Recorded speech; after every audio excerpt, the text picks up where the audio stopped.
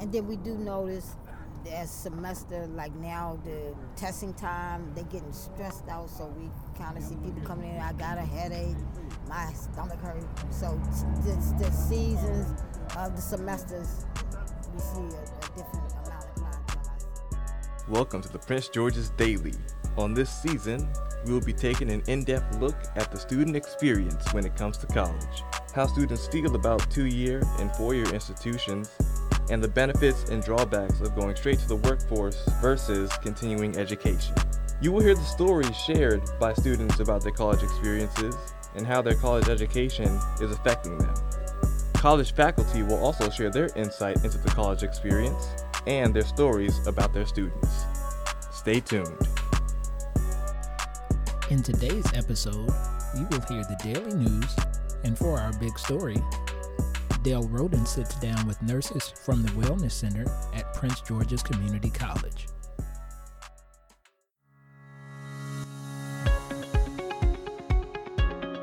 For today's weather, we can expect temperatures to be in the low 40s with 90% chance of rain this morning. The high being 44 and the low getting as far down as 23 degrees. Going into the afternoon, you can expect the rain to stop and the sun might even peek out through the clouds for a while. Going into the evening, you can expect temperatures to drop down to the low 30s with hitting 23 overnight. For tomorrow's forecast, the high temperature will only reach up to 38 degrees with sunny skies.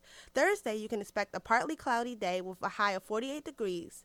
Now is the time to prepare for winter weather. The sunrise today was at 6:47 a.m., while the sunset will be at 4:56 p.m.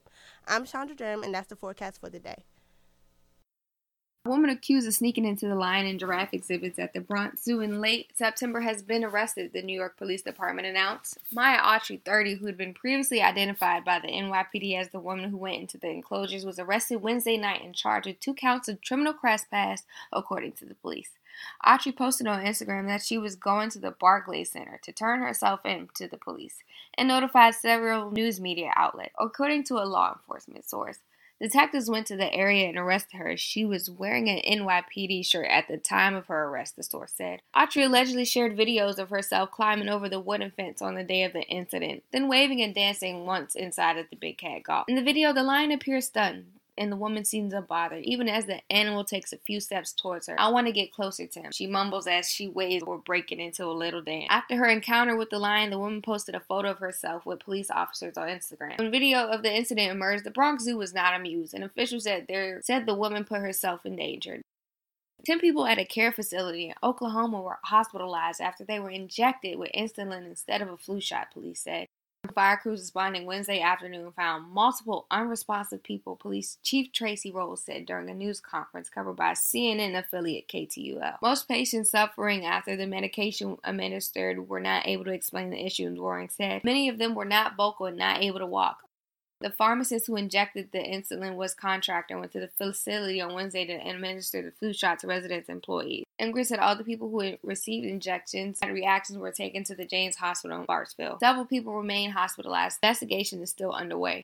An Iowa inmate serving a life sentence said he should be a free man after becoming ill and momentarily died and had to be revived at the hospital, but the courts are having none of it. Benjamin Shriver was sentenced to life in prison in 1997 after being convicted of first-degree murder in March 2015. He developed large kidney stones that led to specific poisoning, eventually fell unconscious in a cell, was taken to a local hospital where he was resuscitated 5 separate times after he had a DNR report. According to the Iowa Court of Appeals, Shriver claims he momentarily died at the hospital, thereby fulfilling his life sentence. Because his sentence has been filled, he argues he's in prison legally and should be immediately released. A district court previously denied Shriver's motion on Wednesday. The Iowa Court of Appeals upheld the Iowa court's decision. In his opinion, the court said plain reading of Iowa law's defendant guilty of a Class A felony must spend the rest of their natural life, regardless of how long that period of time ends up being.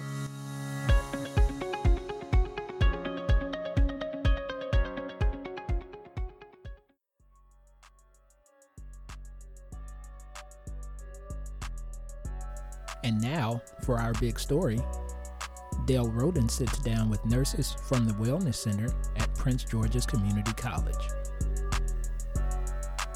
So tell me a little bit about this event. It's a Veterans 5K Fun Run. It's an annual event that we do to celebrate our veterans on Veterans. Well, last year I think we did it around 9/11. This year we're doing it on Veterans Day. to make it more significant. And we had a lot of people from the community as well as from the college community come out today to participate in the fun run. And it really is just for fun. People can come out and walk and or run.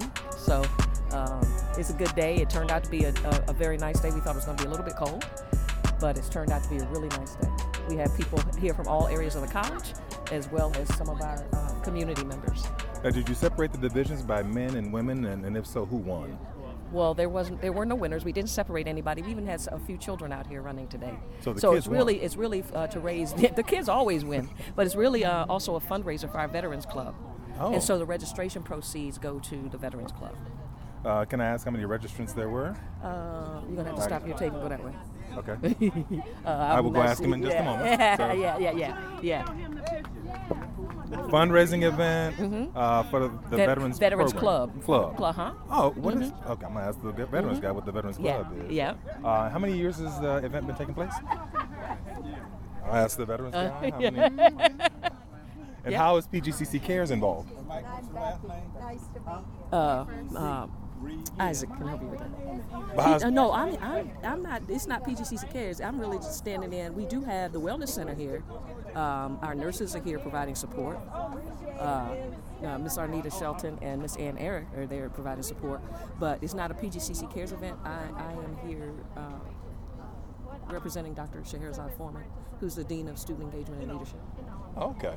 For the nurses, now if a person has chest pain, how old does he have to be before he needs to talk to somebody about that? Well, anyone should really do that if they really do have chest pain, yeah. And I heard if it's on the right side, it's okay. If it's on the left side, it's not. Well, you should never dismiss anything. You should just, talk to your doctor about it. It's chest pain. So Okay. they say it's in the middle, the chest hurt, go to the doctor. Now, I have heard that there have been incidents where very healthy people have had heart attacks running. Is this something that you're concerned about at this event? Are you always looking for the telltale signs that somebody might be struggling? Well, we're always prepared, and we do have an AED if we need it. We hope we don't. We hope we don't. That first aid kit is there closed, but we can open it. Okay. And we are prepared if we need to. Okay, now did either of you actually run? Or you're We here? walk very well. Okay, all right. I do. I walk fast. When I Okay. do walk, I try to do the fast walk. Right. But running, after a while, it's like, So for this event, you were here professionally and not as participants. Right, it's part of the Wellness Center here at the campus. Okay, so tell me what you do at the Wellness Center. Well, we see students, we see staff, we even see visitors. Anything that they would have as a question or maybe a first aid or health promotion. We don't administer prescription medications, of course, because we are nurses. Okay. Do you get people asking for you to give them a prescription or? No. Give them? I've had a couple people just because they hurting so bad. Right. And I'll say I have a Tylenol. They be like, oh, I need something more than that.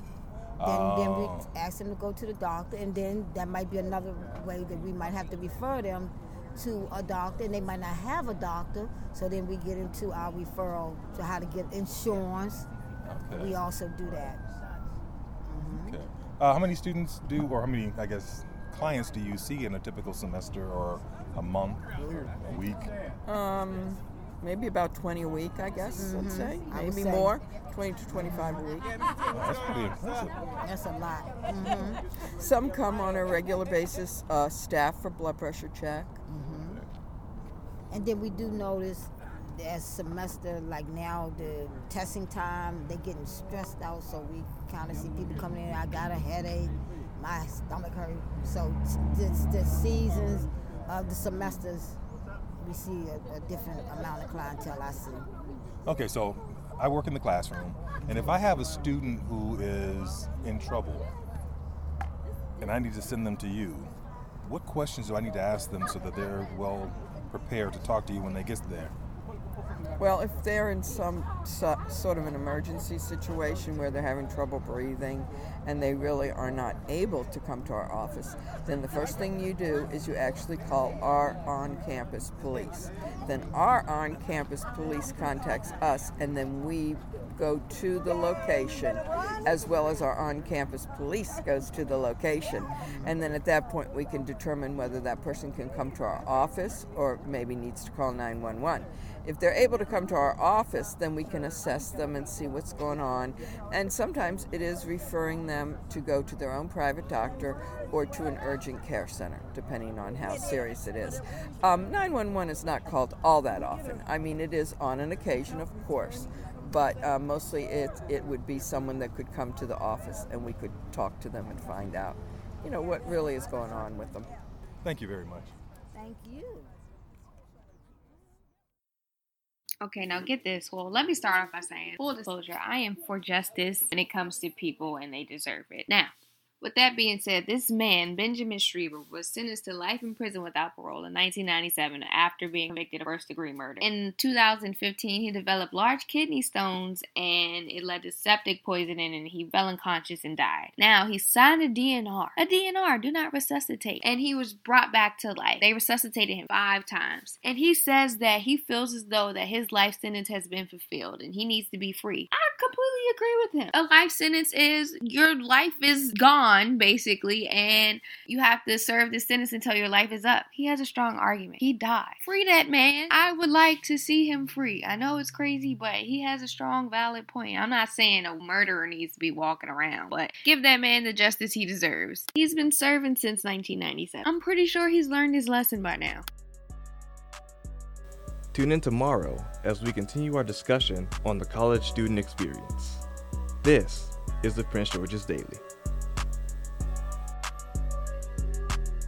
This podcast is brought to you by Prince George's Community News and Prince George's Community College, celebrating over 60 years of offering the highest possible standards in college education for the county and the region.